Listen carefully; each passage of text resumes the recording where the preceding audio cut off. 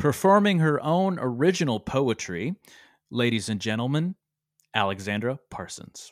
My last poem is a nice palate cleanser called Bagel, written June 17th, 2017.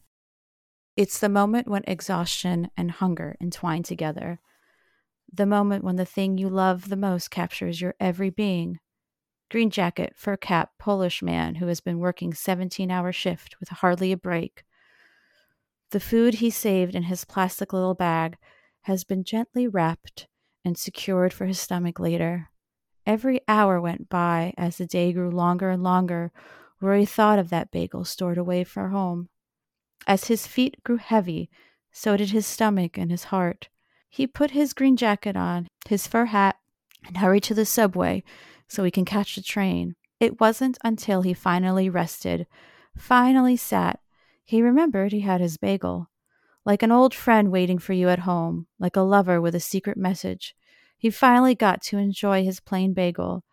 As he closed his eyes, he bit into his bagel. He slowly appreciated every bite. As the bagel finally vanished, his eyes opened, and that sense of sadness came over him. That happens when your meal is gone. That same sense when your lover leaves, or your favorite TV show is canceled. That moment is over.